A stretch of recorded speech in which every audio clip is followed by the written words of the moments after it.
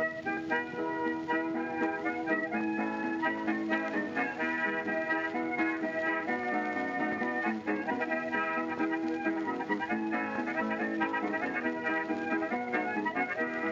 everyone and welcome to Shot Reverse Shot, a film and television podcast in which we talk about a theme which changes from episode to episode. My name's Edwin Davis and joining me this week, through the miracle of satellite technology, is Matt Risby. Hello Matt. Hey man.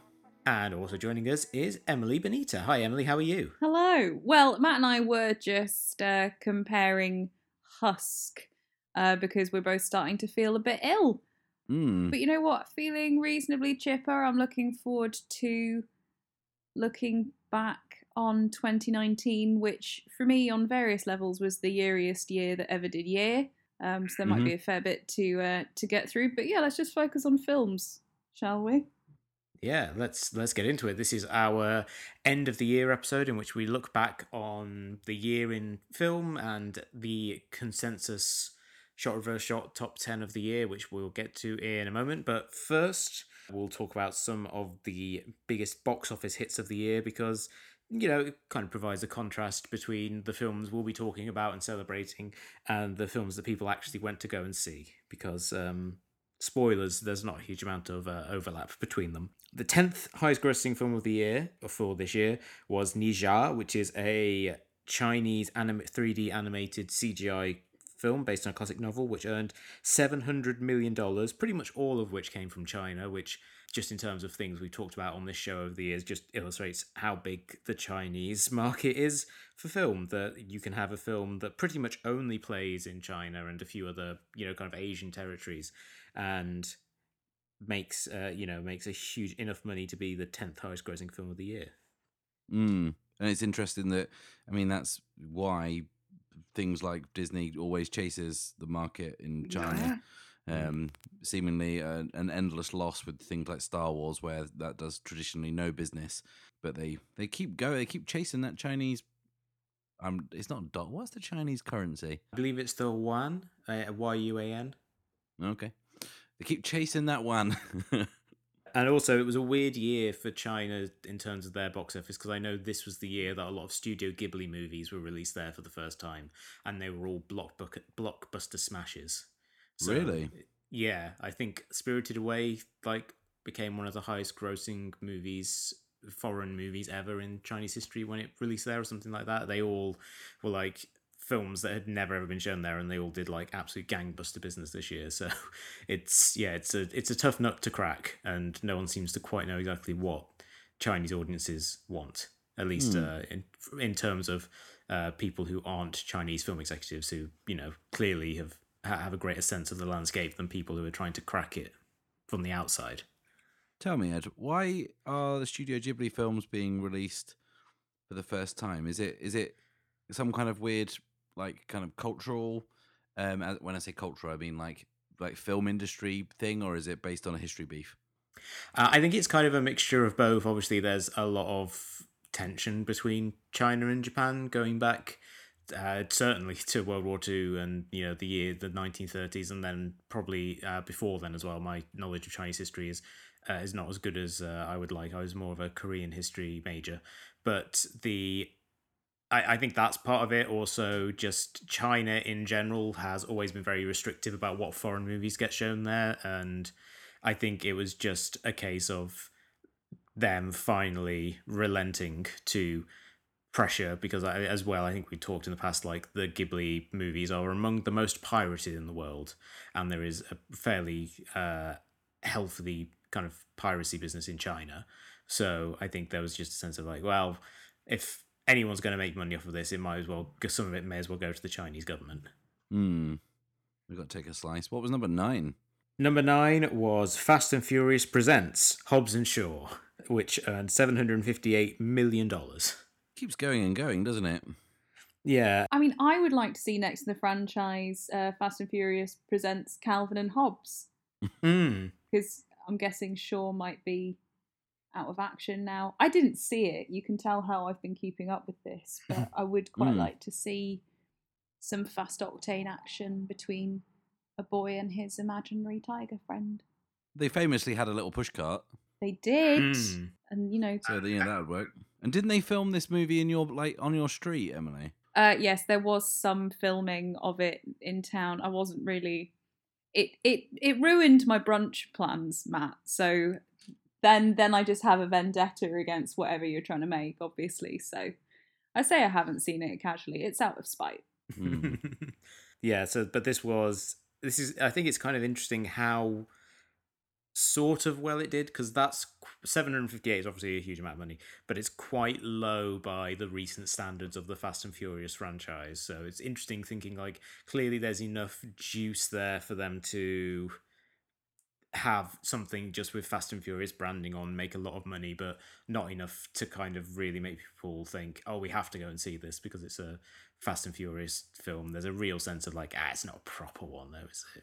Like it's not got La Familia in it. Is what's his face in it? Ludacris. No, he is definitely the X factor that really supercharges those films. Yeah, that's what I've always assumed. Number 8, we have a movie that I haven't seen, but I'm fairly sure you've seen, Matt.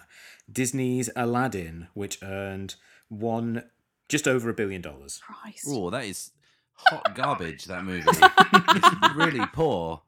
I'm going to surprise you, but I don't think Guy Ritchie has ever seen a musical before or a film which should be enjoyed, because it's really bad. It's really poor. It's like I saw two of the live action Disney remakes this year, and they were both in much the same boat. That like, you know, the films that they're remaking have a certain magic and a real kind of like vibrancy to them, and then when you make it kind of all real and that, it's crap. It's just not very good. And Aladdin was just so flat and boring, and all the musical numbers that, like, you know, in the cartoon, like, you know, literally and figuratively sing, and in this it's just like so perfunctory and drab, and you've got, you know, Will Smith in the lead, and they managed to make it dull and lifeless. It's pretty poor.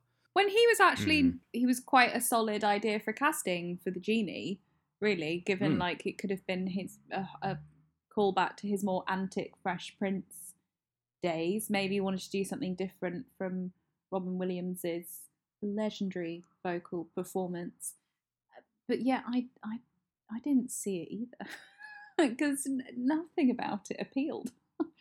Yeah, it was weird because in some places they kind of let him run riot with what he's doing, and then it kind of like is okay, I guess, but then it all tries to fit what Robin Williams did in the original, and then all of a sudden just rings really hollow and empty. And there's a certain, you know, when he's doing all the voices and the characters, and it kind of switches between him looking like Richard Nixon. I get Richard Nixon and the legendary American talk show host mixed up.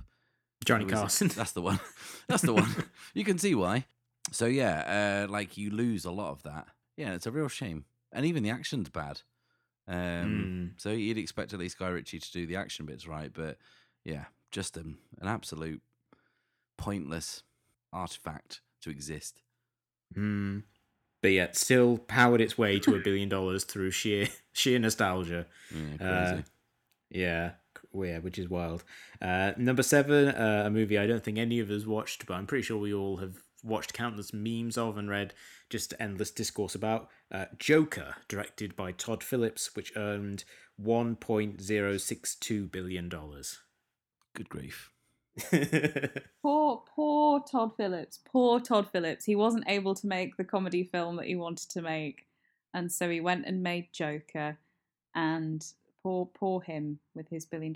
Yeah, again, one that I haven't seen, and I think so little in terms of like actual releases have appealed to me, and I wonder if that's it. Like a lot of marketing campaigns now are about to drive people to go into the cinema is to have something clickbaity around it. And I think everything that was coming out with Venice, in terms of like standing ovations and people saying, oh, this is brilliant, but like I'm concerned some people will take it to heart, and fortunately it doesn't seem that anyone has done anything off the back of being inspired by Joker, shall we say. I feel like the media desperately wanted that to happen. Yeah, weirdly. like totally, Matt, like irresponsibly almost trying to make more of what it was. And I mean, the visuals look quite interesting. I would like to see it at some point, but again, it's something that I wasn't invested enough to spend,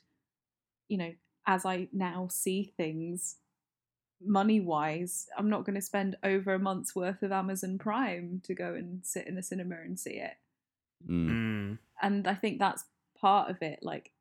And this year has taught me so much about how my cinema viewing behavior and attitudes have completely changed from even maybe 3 years ago. As ticket prices get higher, I'm not going to go and do that to myself. And that's what it felt. Joker felt like all of the hoo-ha around it. I was like, I'm not going to do this act of self-harm.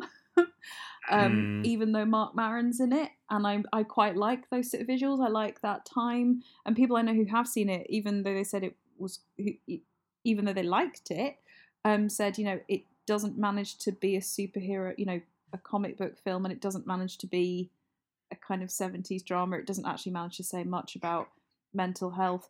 Is it just a vehicle for Joaquin Phoenix? Is he going to get nominated in award season? That's what I'm kind of wondering about, because it's weird how it got released on the festival circuit quite a way away, from the upcoming awards season, and because of course that's all starting again. The relentless cycle of life. So yeah, I don't know. Is it, maybe if we watch it, will it just be a flash in the pan? Were people kind of trying to make it out like it was more than it actually was, in terms of its significance, positive or negative?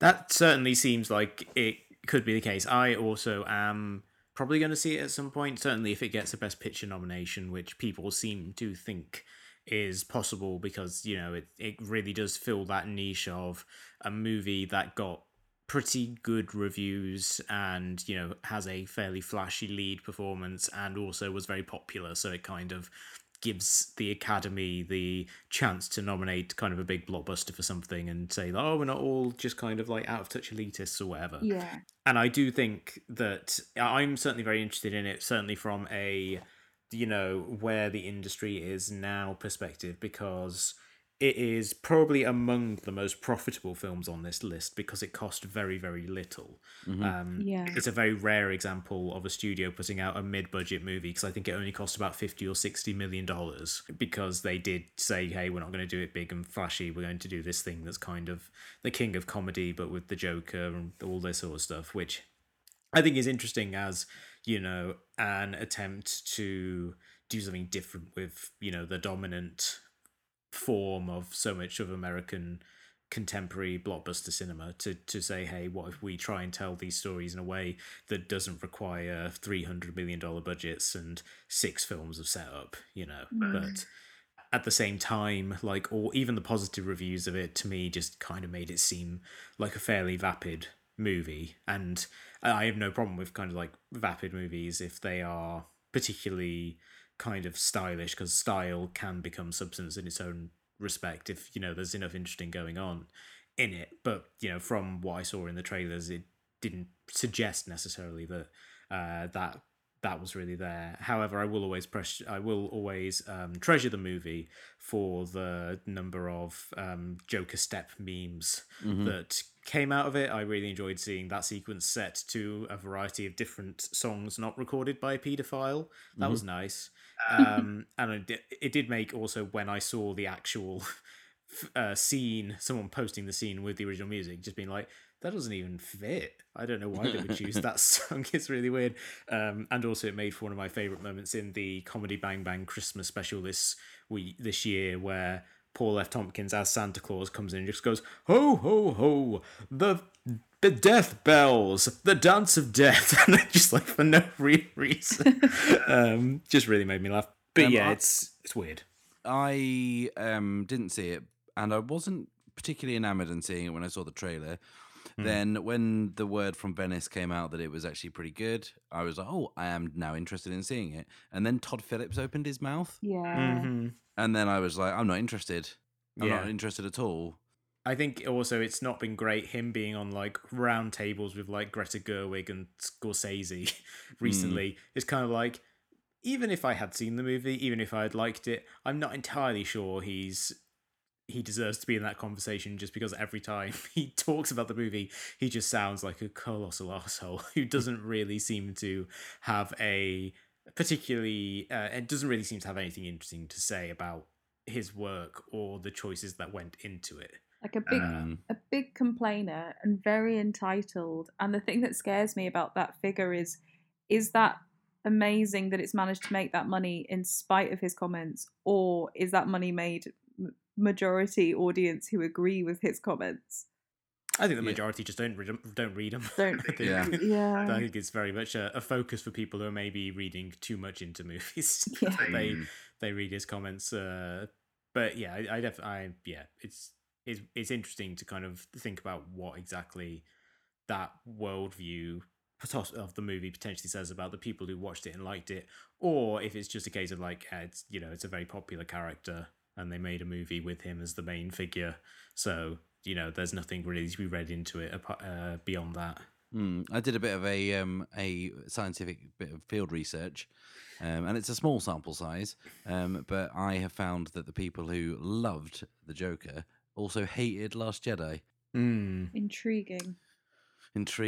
Number 6, a movie that I did see and liked very much, the first on this list that I've seen, and the only one I liked is Toy Story 4, the fourth film in the Toy Story franchise. Funnily enough, a movie that didn't really need to exist because they kind of felt like they'd left it all on the field with the third one, but which I thought was very funny, very sweet. It did a lot of the things that Toy Story has always done very well, and had, unlike a lot of other films on this list, had themes that it wanted to explore and things it wanted to say about aging and growing up and what it means to leave an old life behind and things like that. And it was just kind of like really nicely played by everyone. Tony Hale's very good. I love Forky.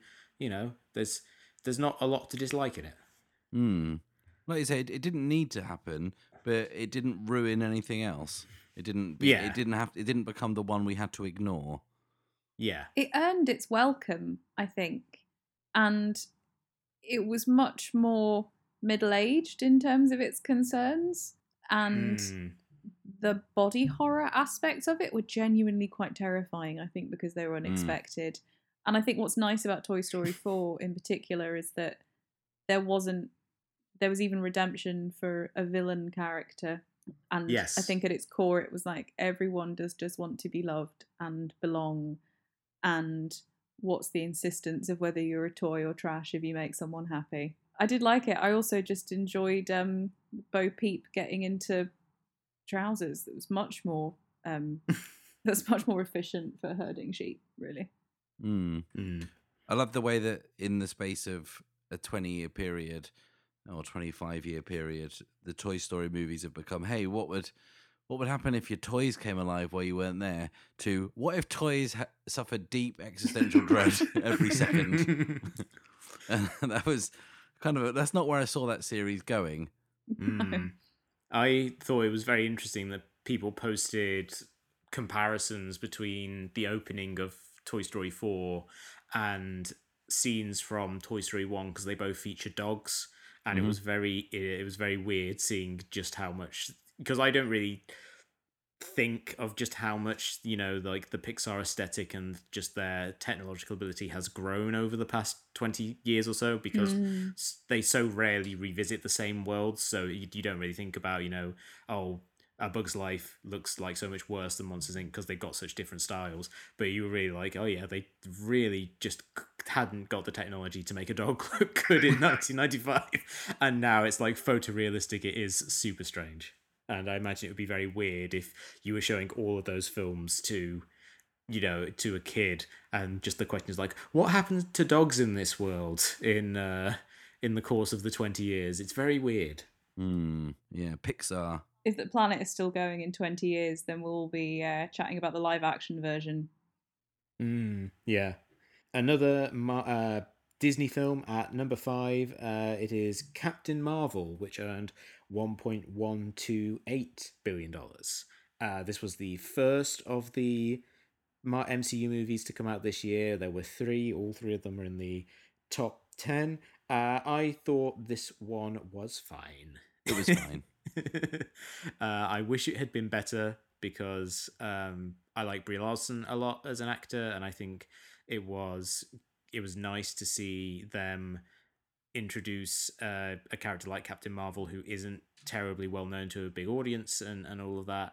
And it was great that, you know, the team behind Sugar were given a huge amount of money to make a big blockbuster. But I just kind of feel like, you know, amnesia subplots and like stories where someone doesn't know who they are until the end, it's very hard to really kind of get invested in them as a person. And so I spent the whole of the movie just being kind of like, it would have been nicer if we had had more of a movie, you know, like an Iron Man thing where someone knows who they are and that is tested, as opposed to someone spending the whole movie being like, but who am I really? And, you know, that was very hard for them to kind of get a handle on her. And I think it also didn't help Brie Larson kind of get a handle on the character, which she seemed to have a stronger grasp of for what little she was in Endgame. It was fun watching Brie Larson and Sam Jackson just kind of rolling around chatting shit. That was nice. But as a film, it was just fine. Just fine. Yeah.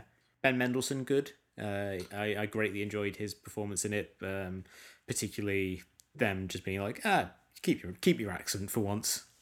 Doesn't matter. Be right. Yeah. And then another MCU movie at 4, Spider-Man: Far From Home, which earned $1.131 billion. I didn't actually see this one. I think it came out when I was just like super busy at work and I just couldn't find the time for it. But I liked the previous one, and Tom Holland's very charming, and I was interested to see what Jake Gyllenhaal would do with Mysterio. So I'm looking forward to catching up with it at some point. But yeah, I think like the first one, it seemed like it would be perfectly fine entertainment. It's nowhere near as good as the first one. Okay. But it is not without its merits. It did feel way less thought out as a film. But the Mysterio stuff's cool. I enjoyed that. Is it going to be as good as Mr. Music though? What is going to be as good as Mr. Music? That's true. I mean, it's such a high bar though, Matt. And I haven't even seen it yet. All I've seen is the little clip on an endless loop in my mind when I close my eyes. Someone posted a picture of Jake Gyllenhaal in Prince of Persia and him as Mr. Music, and they were like, no one's decade had quite the arc that Jake Gyllenhaal's had.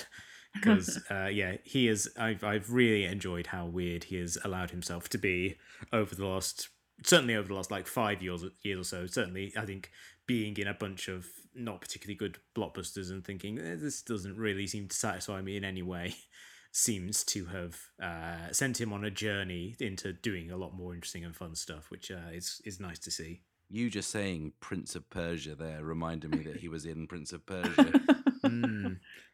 Yeah. That can't be good for anyone. Yeah. A piece of casting that you could not get away with now. I mean, they'd fucking try. Yes. Yes. Jake Gyllenhaal, Gemma Arterton, also incredibly Persian. Ben Kingsley, almost Persian. He is Indian. Alfred Molina, kind of anything. He's everything. That's he is kind of the modern day Anthony Quinn. In third, another Disney movie. There's a pattern emerging. Is Frozen 2, the most recent of the films released on this list, which has so far earned $1.167 billion. I have yet to get around to it. I do want to because I do like the first one. Emily, I know that you've seen Frozen 2. What did you think of it? I did. I really loved it. I think it is a brilliant progression from the original. I would argue better because it is darker and is essentially based on a plot hole of like, oh, why is one magic out of the sisters, and delves into that. But it deals with a lot more adult stuff about uncertainty or the unknown, as Idina Menzel blares out, and it's quite refreshing in some aspects. I think it is a lot to do with anxiety and change and fear, but it's also just like packed to the rafters with bangers. the animation is beautiful in terms of exploring more of the world and the lands in which they inhabit. The voice acting is brilliant. The singing is great. And there was also a lot of dead mum stuff that really got me. So I could be entertained and grieve all at once, which is, now what I'm looking for in terms of my my cinema viewing. I'm just a bit stunned, even though it is, not only a Disney film, but one of the tentpole Disney films that we all knew was going to come out around about this time this year. It's still amazing that it is in that position, having only been out, what, 6 weeks, 5 weeks in the UK at least anyway. Like, that's staggering. And in terms of the pattern emerging, it's all Disney. Emily does not like that, but Emily liked Frozen 2. Yeah. Speaking of Disney, it's Disney. They still have more. They still have more to come. Oh, God. In a year in which they really started to just strip mine all of the things that people liked about their work in the 90s. Probably their biggest triumph in terms of just making a ton of money and leaving like pretty much no lasting impression on anyone.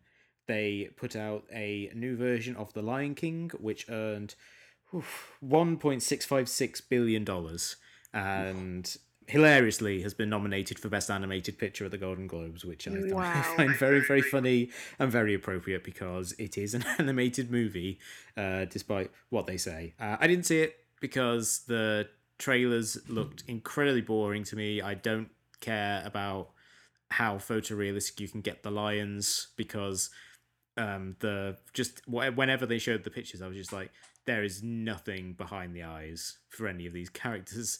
They don't have any kind of like of the expressiveness of the original.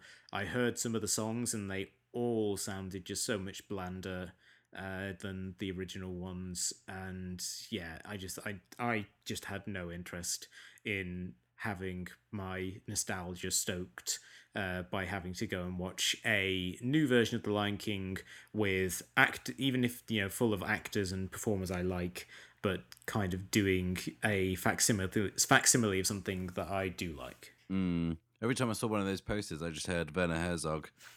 It was like, I don't see a friend, just a killer with a bored passing interest in food. That was more Arnold Schwarzenegger. I'm sorry, I can't really do two Teutonic voices. I can't even do one. I can only really do a South African accent, but that's another story. But yeah, there is no Secret World of the Lions. No. But yeah, it just looked very, very boring to me. And I had it queued up, ready to go. Like Amazon did a thing where towards the end of the year, like a lot of the kind of big films of the year were on kind of cheap if you're a Prime member or whatever.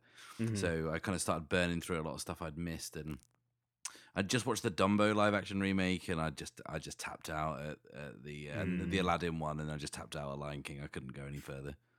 Yeah, you did your duty, Matt. Yeah. And number one, again Disney, is Avengers Endgame, which earned $2.797 billion and is now the highest grossing film of all time. And fair play to them. They did it. Well done, them. Yeah. They wanted it so bad, it happened. But yeah, that was a fun movie. It didn't really click with me, I think, the way that a lot of people did, even though I have seen all of the preceding movies leading up to it. I didn't really feel a particularly strong emotion to it, and I think for the large part, and I think this kind of also gets into what we talked about on like the Rise of Skywalker episode last week, like there's so much in it that just feels like metatextual pandering to the audience that, to me, particularly during the last like hour, when you just have that huge battle where everyone's involved, where after everyone showed up from the portals, which was cool and very good and like very affecting, I was just completely checked out. And it's like, oh, look at all the women superheroes we have who have never interacted with each other before and don't have any kind of pre-existing relationship. They're all here. yay. Or, you know, like that for me was the exact equivalent of, you know, Chewie being given his medal, where it's just kind of like, this means nothing in the world of the movie. This is purely a moment to kind of get people in the audience to be like, woo, yay, thing I recognize. But I do like the first 2/3 of that movie. I think the first 2/3 of that movie are really fun. Yeah, it's fine. It's perfectly serviceable. I'm not sure I'm desperate to see it again. It's just a thing, isn't it? As an achievement, I kind of can doff my cap to them. It's not hard. It's, as we've seen with the Rise of Skywalker, it's hard to provide a satisfying cap to a story. And their story was pretty unwieldy. And yeah, they pulled it off. Fair play to them. But it does lead us to the thing. This is something we kind of don't want to get too much into, like the overarching news stories of the year. But the fact that they announced last week, and it's only going to change more in their favor, that 80% of the box office in 2019 was Disney product, which I'm sure is nothing to worry about. Nothing at all. No, not that we're just heading towards a horrific monopoly. That's absolutely fine. And the idea that there's a story floating around, I don't know how kind of true it is, but the new Terrence Malick movie called Field of Wheat or something, Hidden Life. There's rumors around, I don't know how true this is, but like stories saying that just kind of like normal cinemas are being charged Marvel rates for that movie. And therefore people aren't showing it because no one's going to put that on because people aren't going to see it in the same numbers that they turn out for Iron Man 6 or whatever. And, you know, I'm sure, again, that's nothing to worry about. We get to the point where, you know, this is so prevalent and they've changed the rules a little bit, and all of a sudden you've got a Disney cinema in your town and they're the only ones who can afford to show Star Wars and Marvel and Pixar and Disney, and yeah, all of a sudden the other cinemas don't really have a whole lot to show.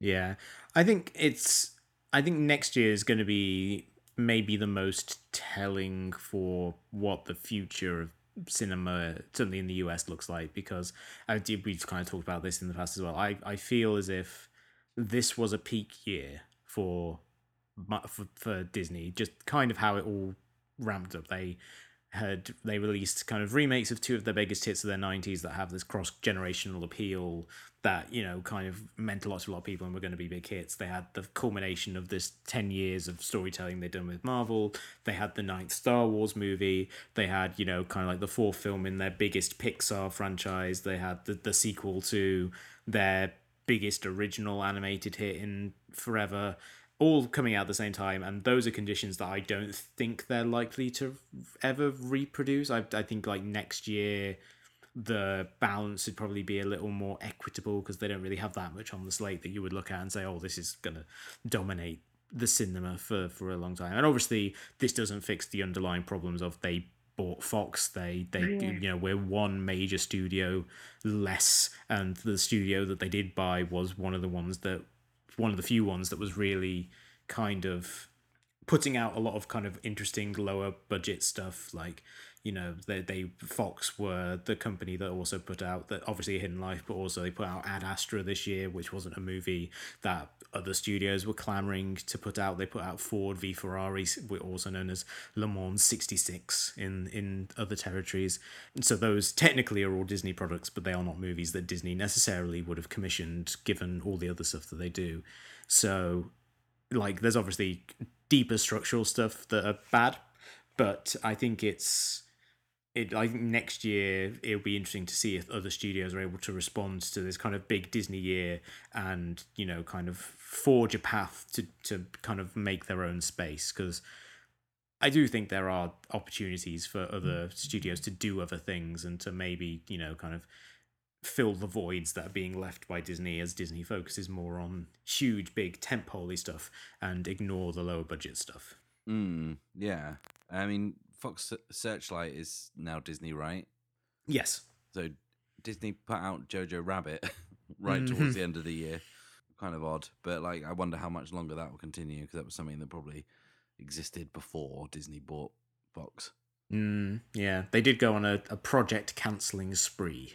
I remember there was a story about that. They cancelled a lot of stuff that was in the pipeline and fired a bunch of people. So yeah, so I'm not sure that Fox Searchlight will be the kind of font of interesting mid to low budget stuff that it has been before, which is a terrible shame.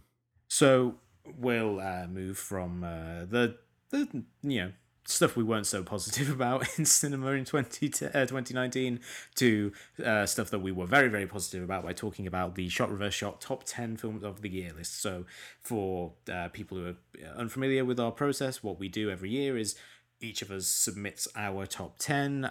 We assign points to each position and add up the points for the films that appear on multiple lists and come up with a consensus pick. So this is based on 3 separate lists that we all submitted. As such, there's some films that, were very high on, say, on my list that weren't on Emily and Matt's, which, didn't make the cut. So before we get into the discussion of the 10 that we came together as a group to decide were the best of the year, we'll talk about some of our honourable mentions. Emily, would you like to kick us off with your honourable mentions? Yes, I have got 3 to very quickly go through here. Homecoming, a film by Beyonce, which you and I, Ed, sort of touched on a bit as kind of the springboard for our concept film chat earlier in the year.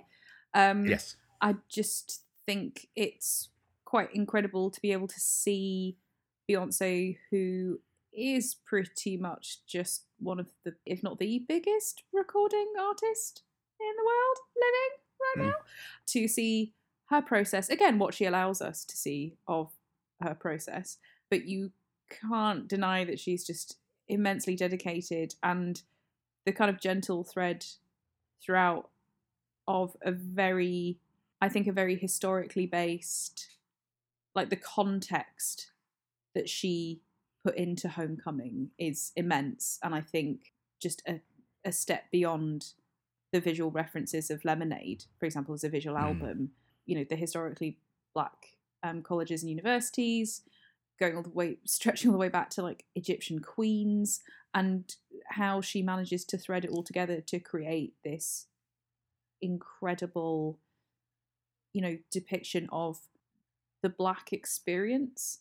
Like, she made history headlining Glastonbury, but in terms of going to Coachella, I think there's something really, she's got this kind of demure but very blatant at the same time kind of activism to go into Coachella, which is renowned as one of the like whitest like American music festivals, and to headline it with something that is undeniably and gloriously celebrating of black culture, and one that she grew up in and that has never been able to take center stage. The history of segregation behind historically black colleges and universities, and to make that center stage and to have this, just have that literally center stage, I think is brilliant. And the film itself is such an interesting watch because you do see everything that she puts into it, and that none of that happens by accident. Like, yes, there's vision, but there's talent and there's graft from her and a swathe of people. And I just think, as a film, it's one of the most exhilarating things you can watch. It was pretty good. I have to admit, I kind of forgot that was this year. I kind of felt like that was last year, but it was this year, Matt. Yeah. Oh, mate, that could have changed everything. Sorry, Beyonce. I think she'll forgive you. She's good like that. I mean, if she forgave Jay-Z. Moving on to my next honourable mention is Us. Yes. Great movie. Which, I thought it was solid. I have spoken about it a fair few times in various episodes this year, so I'll keep it brief. I just think Jordan Peele is such an interesting filmmaker and is challenging himself, but still really getting his groove on in horror genre. The performances are amazing.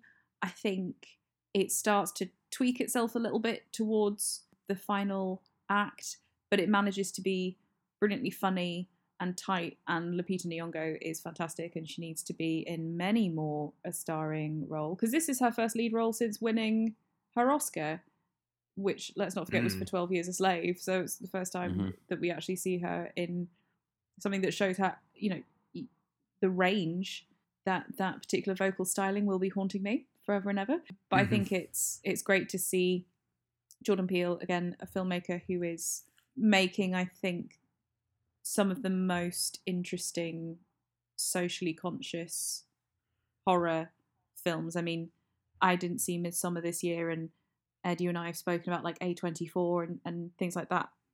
But I do think Jordan Peele is becoming like the contemporary horror master, even if there are elements of things that don't quite work. I think he's just going for it, and that's so much more exciting than a lot of stuff that is out there. And my final honourable mention is Untouchable by Ursula Macfarlane, and that was one you and I watched, Matt, at Sheffield Doc Fest, and I'm amazed that it didn't get picked up and shown more widely, because I think it is such a brilliantly forensic documentary into Harvey Weinstein.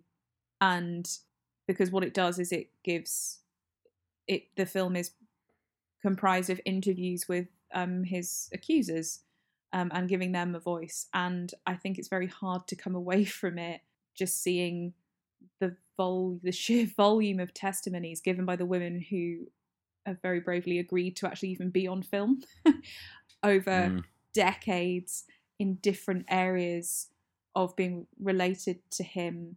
You know, I'd say it's pretty undeniable. I mean, maybe I would, but I think as a film, it's a very difficult watch. That should almost go without saying, but an incredibly like rallying and brave watch, I think, because you can't come away without being in awe of these women and of the journalists who are going after him and the stories that come out of it. It's just wall-to-wall awe, really. But I think it's such a laser-focused documentary as well. It doesn't feel sensationalist. It just puts things very plainly and matter-of-factly. Fantastic. Matt, what are your honourable mentions? Yeah, so I think my favourite movie that hasn't made the final list is Booksmart. I know it's a film that Emily didn't like. I'll be quiet. I'll let you. This is your end of year treat, Matt. I'm not going to say anything. Thanks. But I really loved it. Had a lot of fun with it. I really liked the film that Ed had to convince me actually existed in the first place. The WWE film, directed by Stephen Merchant, starring The Rock and set in Norfolk, fighting with my family, which God. Ed told me about on the podcast, and I was like, that's not real. And then I found out it was real. Then I was at a loose end in an afternoon, and I was in town, and I went and watched it. And that film has an absolutely ginormous heart and is hugely likable. And it is on Netflix now in the UK. So just watch it. It's really fun. I really liked that movie. I liked Us, as Emily said. I really liked the Fire Festival documentary. That was really good. That kind of stayed with me throughout the year. And yeah, If Beale Street Could Talk was technically this year, but I think it's probably got lost in the mix a little bit because it kind of came out really early this year. And yeah, I think those are the ones that I kind of really liked, in addition to Us as well, that didn't make the top 10.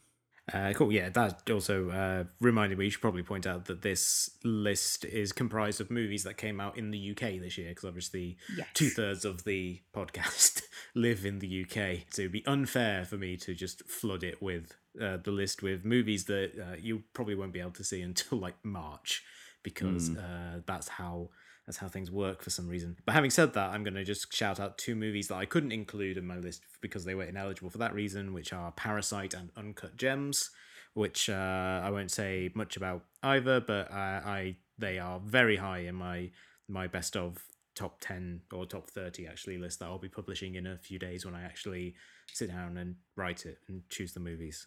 But they will be very, very high up in that. I think they're both absolutely wonderful. In terms of movies from my list that didn't make it into the top 10, I really liked the documentary For Sama, which is a documentary about the ongoing war in Syria, and is told from the perspective of a journalist who filmed a lot of the conflict. She was a Syrian journalist who filmed a lot of the conflict as it was going on, but also during the civil war she became pregnant, so it's also about her getting married and her daughter Sama being born, and it's a wonderful and heartbreaking and wrenching chronicle of this incredibly tumultuous period in her life and the life of her country, and I just thought it was incredibly moving and powerful and just utterly unforgettable. I also really liked Ash's Purest White, the new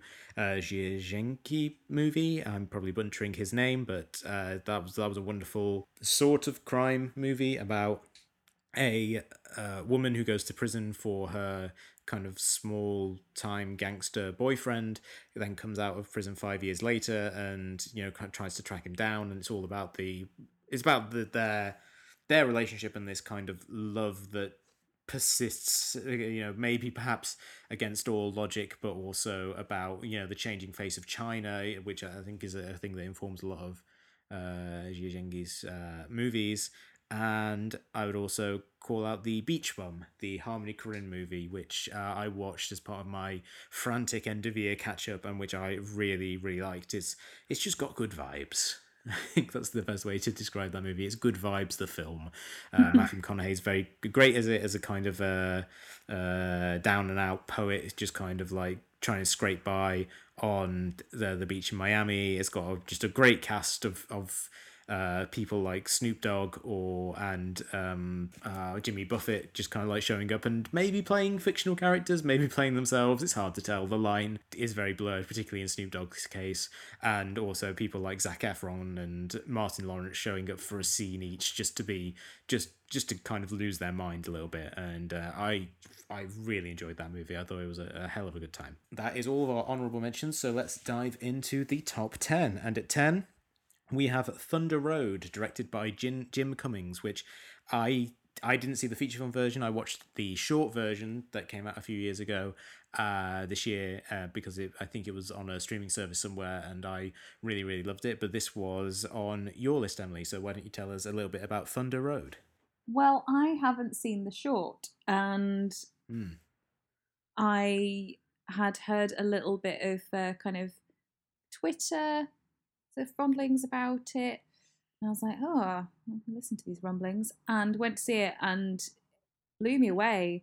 I think it's a really one of those perfectly seemingly small stories, because it is it's all in this small town and it's just between a few people, but there's something lovely about an anti-hero, not because he is awful, but actually he's very decent and he's trying his best, and a lot of stuff gets in his way, but his like antagonistic and driving forces are the same, and it's his grief and trying to make things better when things keep seeming to be going against him, but it avoids any easy sentimentality for something that is very, I think, ultimately very hard fought, because he's not an awful person, he's just a person going through a very difficult time and acting out in quite bizarre ways, not the sort of usual ways that you would. It ends up becoming like a testament to friendship. The opening sequence is one of the best depictions of grief I've ever seen in TV or film, and it manages to have the comedy aspects, the drama aspects, because essentially it pushes everything to being grotesque without being implausible. And I came away with warm and fuzzies and a very, very wet face, and I can't recommend it enough as a character study and for something where you come away with a really genuine, heartfelt feeling. Just been added to UK Netflix this week, just FYI. Yes, yeah.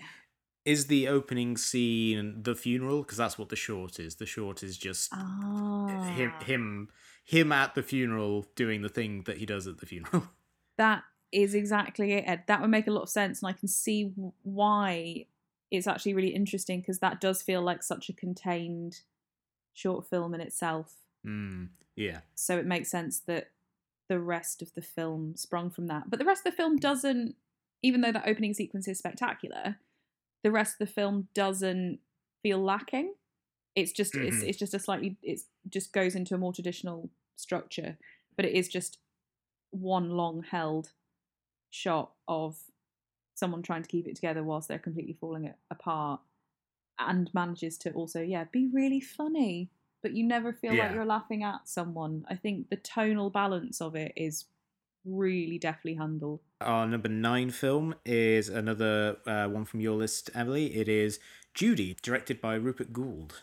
Yes, I mean, I came away from this not expecting to have such a connection with it as I did. I think it avoids the pitfalls of most biopics, where instead of trying to tell a linear chronological story of someone's life, i.e., as I call them, like filmed Wikipedia articles, it focuses on crucial points. And what Judy does so well is it shows where she started and where essentially her development was abused to a point that it was stunted. And then we see the consequences of that. So she remains sympathetic throughout, because it does just come through how horribly neglected and abused she was by everyone who really should have cared for her. But the tension within it lies in that the thing that she is being propped up and financially pumped for by anyone else is what she genuinely enjoys and is brilliant at. And yet she does want to be with her family, but she is struggling to hold it together. And to see someone who seemingly has power and talent, who is actually just being passed around and taken advantage of by the majority of people she comes into contact with, it's immensely tragic. And yet the experience of watching it is not a tragic one, because it shows the hope and the possibility and what she meant to people, which ends up making it more tragic. Because I went into it knowing it wasn't going to be a happy ending, right? And yet it managed to keep the stakes up and show where the failures were, instead of just having a monotone, this person is heading for inevitable breakdown and a horrific demise. You can see the points where she was trying to help and herself and to be helped, and yet the forces that be, I mean, certain people, I say forces as if it's gravity, it's not, we all know what I mean, ends up making it even more resoundingly moving. I think Jessie Buckley's brilliant. The whole supporting cast are fantastic. Renée Zellweger, I think, smashes it out of the park, precisely because she's not focusing on doing a like eerily accurate impression of Judy Garland. Like, in terms of singing on the soundtrack, she doesn't sound like Judy Garland, but she's taken this person and this character and tried to honour the character rather than, even though she looks very eerily like Judy at some points, she is trying to profess this woman's life rather than present an illusion of her. And I think it's that grounding that makes Judy such a brilliant experience. What kind of other biopics would you kind of compare it to, if you had to, just to kind of give people a sense of what it's going for? Because there's a lot of biopics that try to break the mold and don't quite succeed. And this one, certainly from what you said, sounds like it makes it a much more interesting proposition. Yeah, I'd say weirdly, it's hard to say that it actually like breaks the mold, because I don't think it does. I think it just avoids pitfalls of most biopics that are just filmed Wikipedia articles. I think what Judy does is that it serves her life story in the best way by focusing on the really crucial, dramatic, significant periods of her life, i.e. sort of as she starts to get famous and towards the end of her career, and very, not far off the end of her life. And I think it's quite classically presented. I mean, we're not getting anything like wildly experimental. I think it just focuses on good narrative storytelling rather than trying to like kowtow to people who be like, oh, you missed that bit, or this isn't. I think it's emotionally authentic. And I think oddly, like the only other sort of one that springs to mind is Pollock, which is Ed Harris as Jackson Pollock, and it avoids the kind of walk hard Dewey Cox Walk the Line. As much as I like Walk the Line, don't get me wrong, I like Walk the Line, but it manages to actually present a story that everyone knows very well in a fresh and therefore ultimately more respectful way, I think. That takes us nicely onto our film at number 8, which is Little Women, directed by Greta Gerwig, which was on Matt's list. And I liked it. I liked it very much, but it was on Matt's list. Matt, why don't you talk to us about Little Women? I'll tell you a little bit of something about Little Women. How small are they? Yeah, they're pretty small. Wow. It's like a kind of Polly Pocket type situation. But yeah, this is a confession I've got now. I've never seen the movie of Little Women, the one with Claire Danes and that in. Although I look back on Letterboxd, and according to that, I have, but I do not remember it. I haven't read the book, and so I don't know the story at all. So I cried a lot today when I saw it because it's quite sad. But I liked the film immensely. Like another film on our list, which we will get to talk about later, it does breathe a lot of life into the period drama, a kind of genre which has become quite stale and kind of all too frequently drifts into cucumber sandwich bullshit. Which I don't enjoy personally, but I very much loved Little Women. The chemistry between between all the women and some of the men involved was delightful to watch, and you could genuinely believe they were sisters who enjoy punching each other as much as they do gambling around, as is their wont. And yeah, I just found it a very affecting couple of hours. My wife did have to point out to me that I'd missed something quite significant in the narrative because I wasn't paying attention. But that's classic Risby. But yeah, absolutely loved it. Didn't really know what to expect. But Greta Gerwig, I mean, she's 2 for 2, and I mean, this will probably be quite popular in the awards times. I guess it's a beloved property. It's a very, very good adaptation, I guess. The book's not a sci-fi book, is it? I don't know.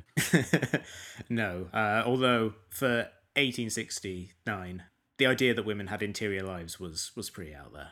And as someone who's read the book and seen the other versions, how does it stack up, Ed? I liked it a great deal. I had a slight problem with the structure, which is different from the book, and it's not that it's different that I dislike it.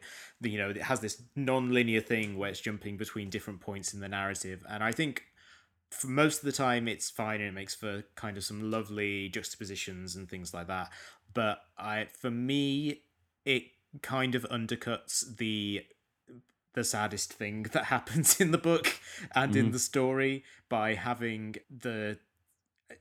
I don't want to spoil it because not everyone's seen the book, but I've seen the movies or read the books. But basically, kind of like there are two very similar events that happen at different points in the characters' lives. You're getting closer to what I got confused about that my wife had to point out to me.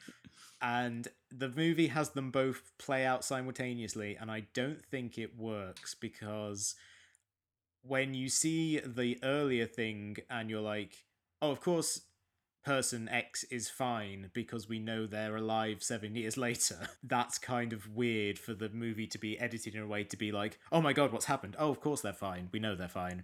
But then, like, to immediately go from that to, oh no, the awful thing did eventually happen. Yeah, I just found that to be the point at which I felt like the structure kind of tripped the movie up. But having said that, I think for everything else about the movie is just tremendous. The acting's all great. I think Saoirse Ronan's obviously a wonderful actress. Florence Pugh is like, she had an amazing year. She's great in this. She was great in Midsummer, which is a movie I didn't particularly like, but her performance is kind of impeccable. I didn't see Fighting With My Family, but I understand she's great in that as well. She is great in that, yeah. And it's just like Bob Odenkirk's in it, which is wonderful to see. Always nice to see Bob Odenkirk show up in like a legitimate movie and not like knock over 1,000 thimbles or whatever you would expect him to do in a similar situation. Yeah, I think everything else about the movie is like great. Literally like that moment in the movie where the structure kind of like does that what I consider to be like a really weird choice is the only thing that mars what otherwise I think is a really wonderful follow-up for Gerwig, and I think that she did a tremendous job with a beloved book that has been adapted just dozens upon dozens of times over the years. Like, to do it and to do it well when you're up against a lot of beloved previous adaptations is a very good thing. Well, I just sort of phased out of all of that because I'm seeing it tomorrow. So, but you know what? not even really paying attention to the content of what you guys are saying. You've still got very mellifluous voices. I just wanted to point that out. Oh, thank you. That's really rude to say I've got a Maleficent voice. I think that's very rude. Oh, scandal. Speaking of which, I was trying to look up the movie Maleficent earlier because someone had tweeted about how the second movie was very popular, and I was like, no, it wasn't. It made way less money than the first one. But when I typed in Maleficent, my phone refused to recognize it, and it changed it to Men Have 5. Which is way less of a sentence than Maleficent is. But yeah, so that was very weird. But yes, thank you. Someone at work did say that I have a very authoritative voice, which I found to be a very weird thing to say. But I was kind of like, you're pleased, but at the same time, you're just kind of like, all I was talking about was a server problem. It's not the least poetic thing I could be talking about. Okay, so our movie at number 7 is The Souvenir, directed by Joanna Hogg. This is the 4th movie that Joanna Hogg has made over the 12 years or so, I think was her first movie, unrelated. And I would say it's probably her second best movie. I really, really love her movie Archipelago, but this I think is really up there. It stars Hannah Swinton Byrne as a film student in London in the 80s who enters into a relationship with an older man played by Tom Burke, giving probably my favourite male performance of the year, a performance as a man who is just like incredibly charming but also deeply, deeply flawed. And I just felt that their relationship and what they go through over the course of that movie felt incredibly relatable. I thought that Hogg, who as a writer likes to kind of she's very good at being opaque in a way that doesn't feel frustrating. Like she'll elide around certain details whilst kind of making it clear what's happening. You never feel as if things are being hidden from you. You always feel you know where the characters are emotionally and what's happening in the story, but she doesn't feel like she has to kind of like spell it out or have people kind of talk exactly about what they're feeling in the moment. She's a wonderful writer of people who are very repressed and not really able to talk about their feelings. And like I say, Tom Burke is fantastic in it. Hannah Swinton Byrne's very good. Tilda Swinton is in it as her mother, which is a very, very good performance by her. Richard Ayoade's in it in a small role in another brilliant performance, playing someone who is incredibly different to the kind of characters that Richard Ayoade usually plays. He plays probably the most confident man who's ever lived in the movie. And if you've followed his career to date, it's absolutely wonderful seeing him kind of be in a movie where he is just playing a character who is entirely comfortable with themselves and not kind of being played as a joke, just like a person who exists in a movie and who seems to have an inner life. Yeah, so I just think it's absolutely wonderful and one of my favourite movies of the year. At number 6, we have a movie that I know we all saw because we did a whole episode on it, and it's absolutely wonderful. It is Hustlers, directed by Lorraine Scarifaria. And yes, Emily, this was on your list. This, in fact, was your number 1 film of the year. So why don't you tell us a little bit about Hustlers? It really was, I think, because Hustlers, for me, should be nominated for Best Picture for exactly the reasons you outlined previously. I think it's got amazing central performances. It is a view on society that we haven't seen recently. It manages to not be The Big Short and tell a much more personal, interesting story of the adaptability of women, the pressures of motherhood, the kind of how various industries in America are dependent on each other. I think it's incredibly funny, a very plausible depiction of certain friendships that you get really invested in. I think Jennifer Lopez is absolutely brilliant in it, and I think so much of it is about the subtlety of her performance at the end, where it changes ever so slightly. And even though, it's not like we needed a sort of journalist asking questions framework, I think it still really works. I think, in terms of, I think this is an action film, in terms of how brilliantly the dancing is portrayed, the choreography. And I just think it's really interesting to watch films now as we're looking towards the end of the decade to essentially have a film that has taken us over the key points of this decade and the general sort of survival and anxiety and fear. I think it manages to capture that and the sort of excess and optimism that happened before the recession brilliantly. So I think, and I think the ensemble cast are just brilliant. Yeah, I just came away from it feeling like giddy, and it managed to, you know, certain bits are a little bit on the nose, maybe.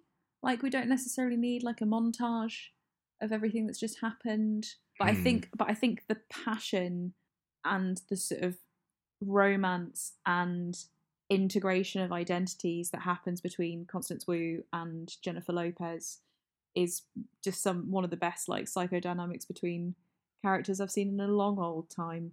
And the soundtrack's great. What more do you want?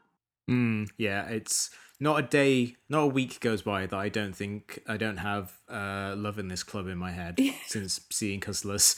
I thought that was before you saw it. It's a banger. Oh yeah.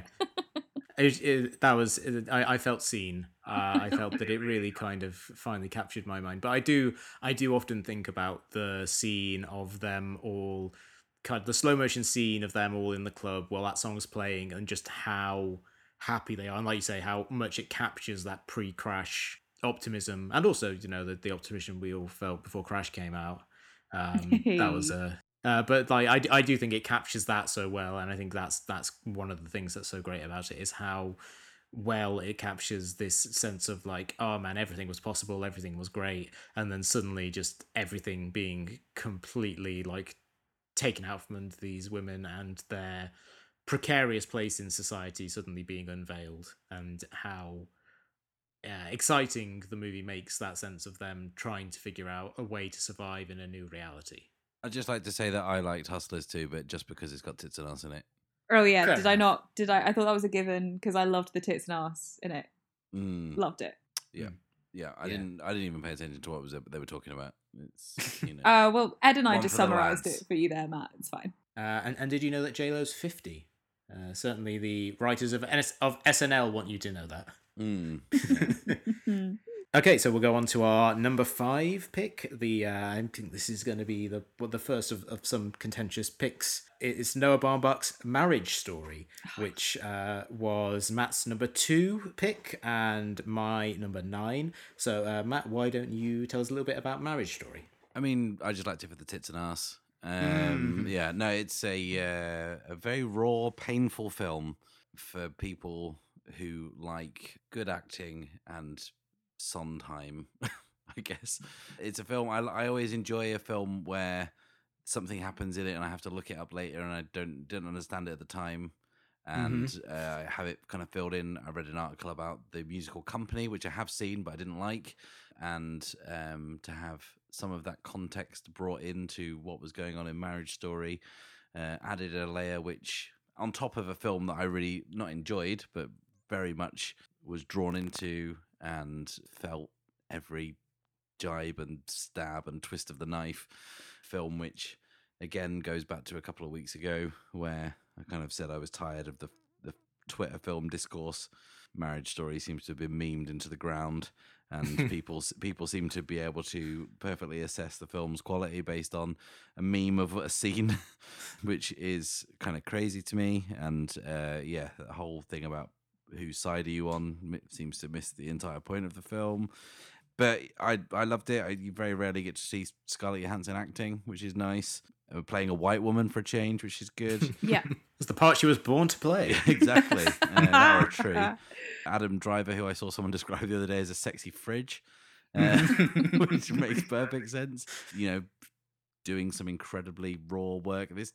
I think the reason that I'm really upset with the way that people are talking about it is because you can make any serious film look stupid by taking a bit of it out of context and saying, I've been in drama class. I've seen a man and a woman shouting at each other without really thinking too much about it. It feels like a very good companion piece to Squid and the Whale, which that wasn't Noah Baumbach's first film. Was it like second film? Was it? I want to say it was like third or fourth, because he had like one, Kicking and Screaming in the 90s. Yeah, that's one I know about. Yeah, and then there was, I want to say there was one he made, but then he kind of disowned because they like messed with it. So it was the first film he'd made in quite a while after he co-wrote Life Aquatic and kind of had a bit of heat. Yeah, it's a great companion piece to that for all you divorce movie fans. And yeah, I found it just incredibly powerful. Had a couple of cries in it. 2 cries out of 5. That's the Risby score. I really liked Marriage Story as well. I personally found it to be, whilst also being very affecting, I did find it to be quite funny, because Noah Baumbach, I think, is very good at that kind of self-deprecating kind of humor, where he is perhaps more aware than people are willing to give him credit for of how cloistered his world is. Like, he very much clearly exists in a world of Upper East Side intellectuals, or Upper West Side, whichever the posh one is. My knowledge of New York geography is pretty bad, but like and I think he's very good at skewering that kind of stuff. And like, there's lots of incidental lines in that movie that really made me laugh. I particularly liked Adam Driver going to see a movie with his son and then just being like, oh yeah, I cried 4 times. Just kind of like a weird little detail to throw in there. And yeah, I just love the memes. That's the main thing I took away from it. The memes are good. No, although I did like the one that someone did of the argument scene where it was Scarlett Johansson saying like, I offered you grouse, and then Driver pushing the wall and punching the wall and saying, I'd rather have chicken, or whatever the lyric is from Cats, which I found very funny, because my mind had been diseased from Cats. It's amazing that we've gone an hour and a quarter without mentioning Cats. I was wondering when we were going to do it. Lads, I'm afraid I'm going to have to bring the contention here, because Matt, I'll let everyone gets one. Matt, you had Booksmart. Ed, you had The Souvenir, which I was not keen on, but I was really won over by you liking it, and maybe I need to readdress that. But lads, Marriage Story is not the one. It is. It is. There is one thing about showing a relationship that's a mess, and then there is being a mess. Marriage Story is a sprawling, self-indulgent, like, thinking that acting is being very quiet and then being very loud mess. It's a mess. It's a mess. I watched it in 2 stints in the comfort of my own home and still had to pause it and like hold the wall. I don't know how people managed it in cinemas, not just because of bodily functions. I just couldn't get anything about it. Friends of mine have said like, oh, it's more about the like subtleties and the physical performances, because I was 20 minutes in and the dialogue was just so horrific. I kept trying to be charitable, because I am capable of that, guys, I promise. And just think, oh, this is some kind of comment about performance, and because they live in such performative realms, and is this about sort of coming to some sense of authenticity with each other after essentially like performing their roles of wife and husband. And then round about the 20-minute mark, Noah Baumbach must have known what he was doing, because then he drops Laura Dern, and I'm like, right, well, now I'm in again because of the Dern.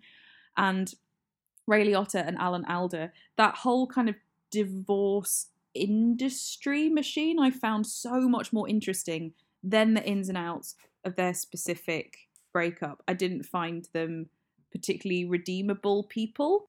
There's a sense of like, oh, it's all a bit difficult, and they have different needs. And I don't know, I think in terms of divorce films, I was like, but you've already made The Squid and the Whale, Noah Baumbach. That was brilliant. And yes, this is more about his own experience of divorce and like his generation's experience of divorce, but I did essentially find it just so, and I know I'm a privileged white person, but I was like, God, I cannot take these privileged white people. It does have one of the lines of the year, though, to give it its credit, which is Wallace Shawn in as the theatre company are just milling about.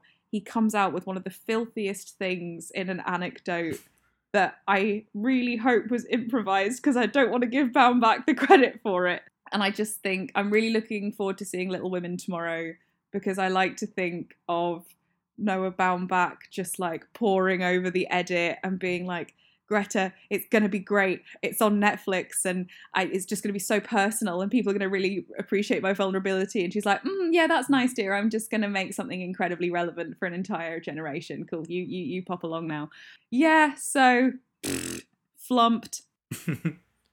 It's cool that, and yeah, like I think everyone this year bounced off a film hard. For me, a film that may surprise some people that isn't here is the Once Upon a Time in Hollywood, which Ed loved, but I just, like Emily with Marriage Story, it was like being driven into a brick wall, and I really hate it sometimes, you know, when there's just something in there immediately that you can't get round. And there's some films that you'll persevere with, and you'll find something in it, even if you don't overall like it. But there's sometimes that a film just kind of like is like a cold bucket of piss in the face, and you instantly just can't get on board with it. And what you were describing there, Emily, is very much how I felt about Once Upon a Time in Hollywood. So it's good to know that we all had one this year, where a film that will dominate lists all year meant nothing to us. Because what was yours, Ed? Did you have something you really bounced off this year? Yeah, Midsommar.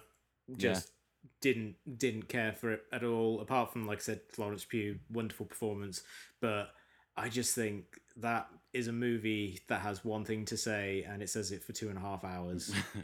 And like there's some arresting imagery in there, and I admire, like, there's lots of subliminal stuff in there that people have kind of like pointed out in online and things like that, which is cool. I really like the like, if you look at the trees at a certain point, you see the outline of Florence Pugh's sister who has killed herself. You see the outline of her face, which is creepy and weird, and there's some cool psychedelic stuff in there. But like, in the first half hour of that movie, it's like, okay, she's grieving and her boyfriend isn't really up to the task of dealing with it, but they can't bring themselves to end the relationship because of the grief. It makes it so complicated, and then that's just, it doesn't have anything else to say other than that. Like, the exact same point is made by the next 2 hours of the movie, but you get to see people's heads crushed with hammers every so often. Which, to be honest, is like Marriage Story could have done with. Just saying. I think most movies could probably do a hammer to the head once or twice. Yeah, I agree. Or to see someone wearing Will Poulter's face. Which, that was certainly an image from Midsommar that I haven't shaken out of my mind. It was very, very disturbing. But if we're talking about movies we bounced off of, that's in my bottom 5 for the year. But enough negativity. Well, maybe some negativity on this next one. Our number 4 film of the year, which is Rian Johnson's Knives Out, which was Matt's number 1 and my number 10 of the year. Matt, why don't you tell us a little bit about Knives Out? Well, I really liked it for the tits and arse. See, I can do a joke 3 times. Shakespeare. I love whodunits, but I don't like the endings of whodunits, because for me, the mystery is always way more interesting than the reveal, because the reveal is always just some guy for some reason. And the joy of whodunits is how elaborate it is or how it's solved or whatever, but I always come out of them feeling fairly hollow. And for the Knives Out, which I felt was Rian Johnson enjoying himself immensely, having had a fairly unenjoyable last couple of years dealing with the fallout of his Star Wars movie. Basically, I lost myself completely in that mystery, to the point where it was getting to the reveal and I had forgot there'd been a murder. Because I was so lost in the performances and the kind of how intricate it all was, and how essentially it's just a movie full of plot, and just how easily tangled up in the web of deceit and lie and counter lie and misinformation I was.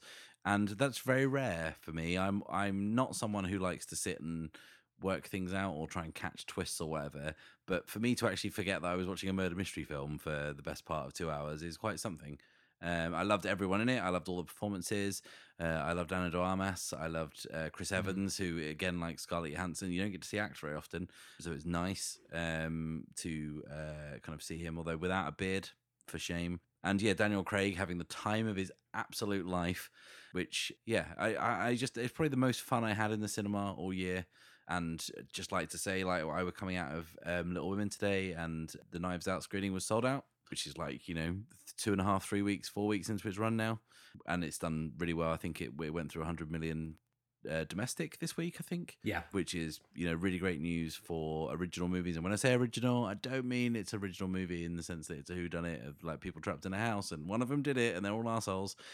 As in, it's not based on existing property, which is refreshing to see in a world where Disney rules everything. Yeah, I really, really enjoyed Knives Out as well. I think also in terms of it doing very well in the US, one of the things that I found very surprising about it is that I went to see it the week before it opened wide because they did a completely unadvertised thing where just like 700 theaters in the country just showed it a week early to build word of mouth, which is not something that I was familiar with happening. Like usually, obviously, you have a platform release or whatever, but like people know a movie's coming out. Like I only knew this was coming out because I was like, what should I go see this weekend? And like the theater was said, oh, Knives Out is on. I was like, pretty sure it's not out for a week. So I went to the theater expecting it to be some sort of mistake.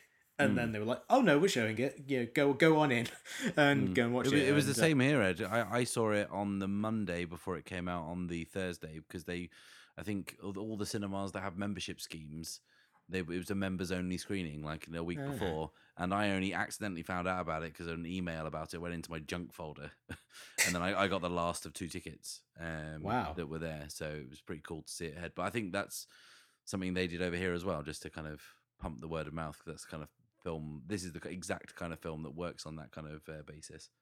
Yeah, because it's also not to kind of like stereotype the potential audience, but it's very clearly a film that's trying to aim for an older, more mature audience. Like it's basically been like, this isn't superhero stuff. This is something that you would not usually see in a cinema because these kind of stories are confined to TV now. And that kind of works. But yeah, I really enjoyed it. I thought it was a fun time at the cinema. I think it's got a wonderful ensemble. I laughed a great deal at Don Johnson saying the words "masturbating to a dead deer," which I found very, very funny. Just the way he said it, and it's just a funny phrase. And yeah, just like it was nice to see like someone like Michael Shannon get to play someone who's not 100% menacing for once. Yeah, someone who's kind of ineffective. You've all made excellent points, lad. But lad 1 and lad 2. But it was fine. It was fine. I think everything that you've said there is that it is unique given everything else that is out there. I do not think it is a unique film in itself. I think it's a welcome breath of fresh air, but it is ultimately fine. And you know what? That is also okay. That's really not a problem, but I don't think it is spectacular. I think when it's funny, it's really funny, but it just kind of fizzles out, I think, because it sets itself up to be much cleverer and twistier than it ends up being. I wanted something a bit more frantic at the end. I didn't actually care that much that it was one person. I wanted a bit more ingenuity towards the end. Like you were saying, Matt, like the mystery part is the fun part, but it did feel like it had everything there to have a much twistier, more entertaining ending, because I think it set up stuff so well. And I just think with an ensemble cast like that, as lovely as Ana de Armas is, to make it essentially then become like her and Daniel Craig and a sort of commentary on if you're just good and pure, and these people are, and Trump's shit, that's the social context. I was like, yeah, either let me completely have fun or don't be so on the nose about it, I think that was my feeling. But you know what? I had fun when I watched it, and it's fine. Yeah, I think if I had kind of like a major gripe with it, I do feel as if the initial twist of what the movie does, of basically not letting you know who the main character is, certainly not from the advertising. The advert, like, it was kind of unclear who the main character was going to be, and then what that character's role is going to be in the movie. I think that is a really fun twist, and it was something that I was not prepared for, and like I thought, oh, that's really good, but then it kind of doesn't have any other twists that really rival that. And like you say, it does kind of present a really clever. It presents itself as being very clever to begin with, and then for the rest of the time, it's like, oh, this is really fun, and like this is really enjoyable. But yeah, it maybe doesn't break the mold in a major way, but it's a very well made, big commercial studio movie in a genre that has kind of been left to linger, and I'm kind of happy about that. Okay, so we'll go on to our number 3 film, which is Martin Scorsese's The Irishman. This was number 1 on my list and number 8 on Matt's, so I will talk about it a little bit. This is Martin Scorsese's adaptation of the book I Heard You Paint Houses, which is also technically the title of the movie because The Irishman doesn't show up at any point until the end credits, and even then it's in smaller font than I Heard You Paint Houses, so clearly Scorsese wanted it to be I Heard You Paint Houses, about Frank Sheeran, a kind of fixer for the mob in working out of Philadelphia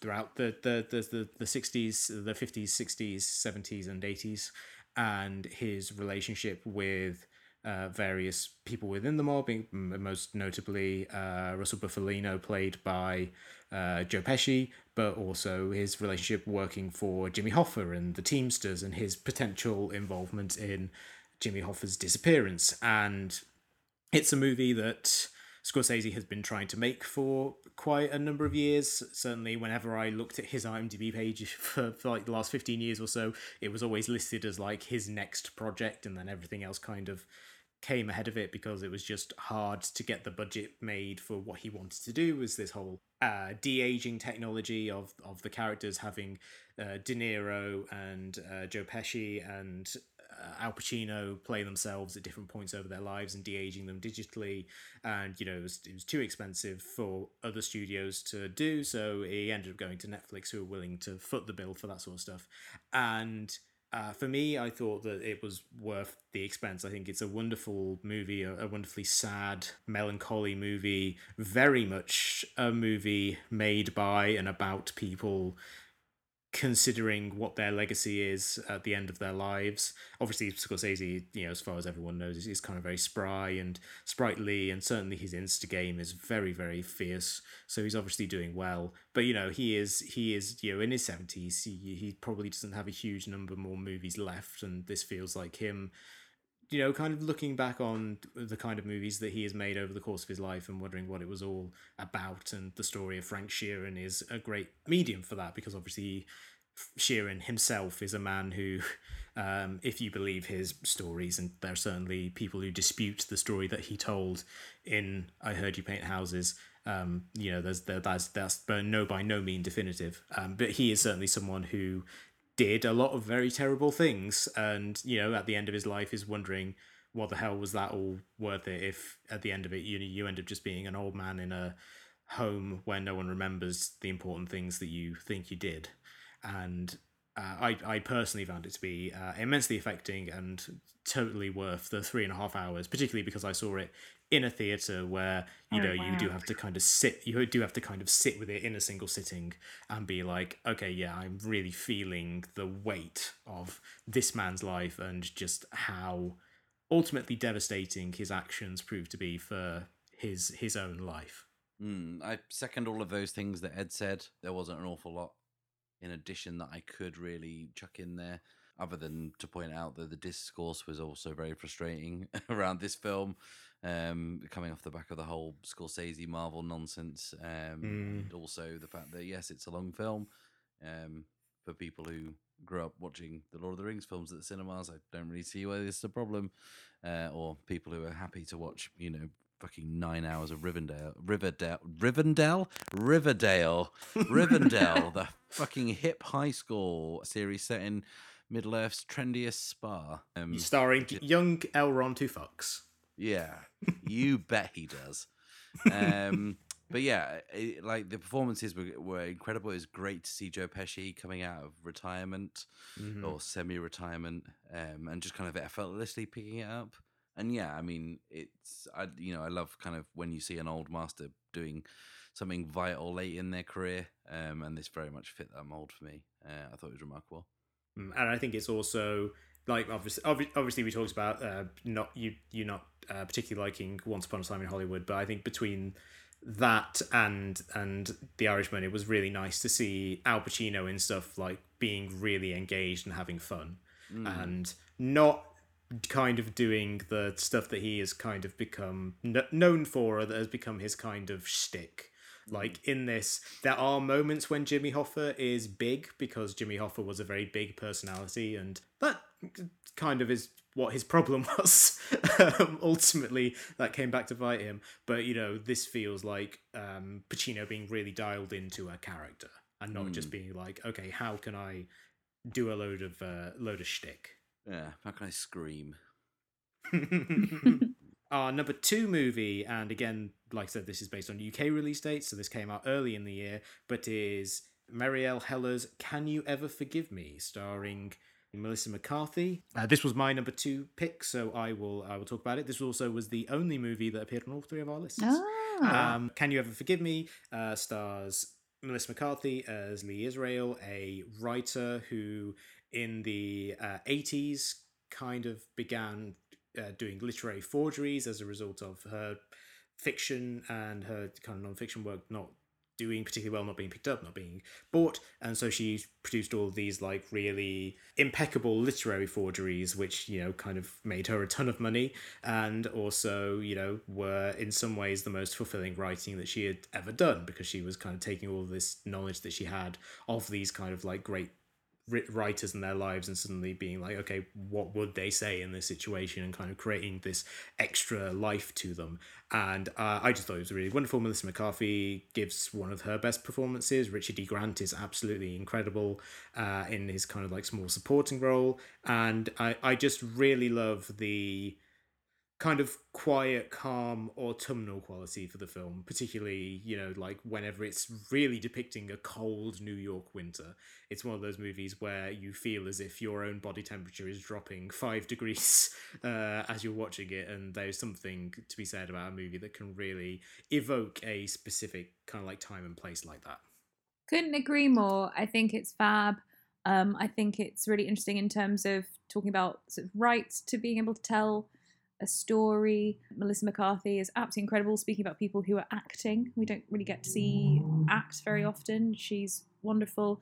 Richard E. Grant is remarkable, and it's really funny, and it manages to be a small story about a certain set of people that has wider ramifications without having to hit them too hard. I think it's great, and I cannot wait for A Beautiful Day in the Neighborhood, which is Marielle Heller's next film, but obviously because you and I, Matt, are chained to these islands, it'll be a while before we get to see that. Yeah. I have seen it, and it's very good.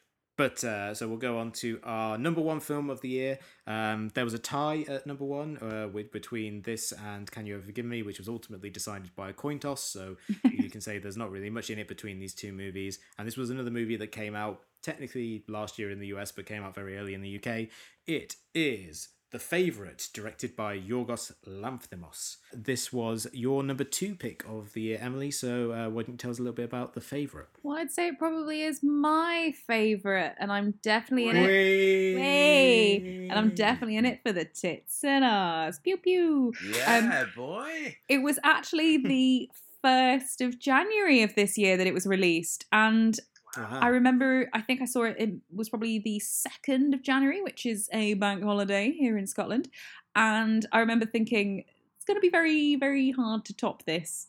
I mean, Hustlers did a glorious job. And I think because Hustlers is just such a perfect film of 2019, right? I just think it is the film of 2019. But I think The Favourite is joint best film that came out this year, even though it doesn't encapsulate Hustlers, which is a great film, but also to me very much the film of 2019. Where to start with The Favourite? Stunning performances. Olivia Colman deserves everything she got. Beautifully filmed by Robbie Ryan, who interestingly enough also was cinematographer on Marriage Story. So, you know, looked nice. I feigned to mention that, but it did. I'll give it that. Down to Mr. Ryan. And it manages to have this spectacularly bitchy, it's a bitchy period drama, and I love that. It's about power dynamics, it's about hidden exchanges of power, dirty deals, politics. It's very funny. Like, it's up there with the thick of it in terms of insults and top swearing. And yet it manages to have such a devastating ending where it's not all fun and games. Like, there's real stakes throughout, and yet it's just at the end where it manages to, I think, really hit very hard. Yeah, absolutely loved it. Yeah, I think it's absolutely wonderful. I think it's up there with Dogtooth as Yorgos Lanthimos' best. I think it's really nice having seen him do a couple of movies in the English language recently, to see him work from someone else's script, because I do feel that as much as I enjoy Killing of a Sacred Deer and The Lobster, there is a sense of alienation to his writing which works for those stories, but I think wouldn't have worked for this one. I do think that ultimately you do need to believe that these characters are real people and that they care about each other, and the tension between how human the characters feel and how distancing and alienating the style is really does add to the sense of this being a hermetically sealed little world of the rich and the privileged, and what it takes for Emma Stone's character to stay within that bubble, having, you know, come from this place of disgrace at the start of the movie. And like you say, that it's just like, or like Matt said earlier about, you know, the period drama being something that can feel very cucumber sandwichy. It was very nice to see one that was so immaculately presented, but in spirit very disrespectful to this kind of genre that can be so kind of like tired and stale. It looks like a cucumber sandwich, but when you put it in your mouth, it's just full of popping candy and crack. I mean, it's not a combination that I asked for at Subway. Also, most surprising About a Boy reunion on screen with Rachel Weisz and Nicholas Hoult. So there you go. Yeah. Yeah, I love the way it approached the period drama. Like, you know, it just did not give a shit. It didn't. No fucks were given, even though a lot of... I'm going to stop myself there. Congratulations to Yorgos Lanthimos and The Favourite for being our number one film of the year, and thank you all for listening to the show during 2019. Hopefully see all of you in 2020 as well. But for now, I'll say it's goodbye from me. And for the last time ever, goodbye from me. And goodbye from me. Love you, Matt. Oh, thanks, guys. Bye.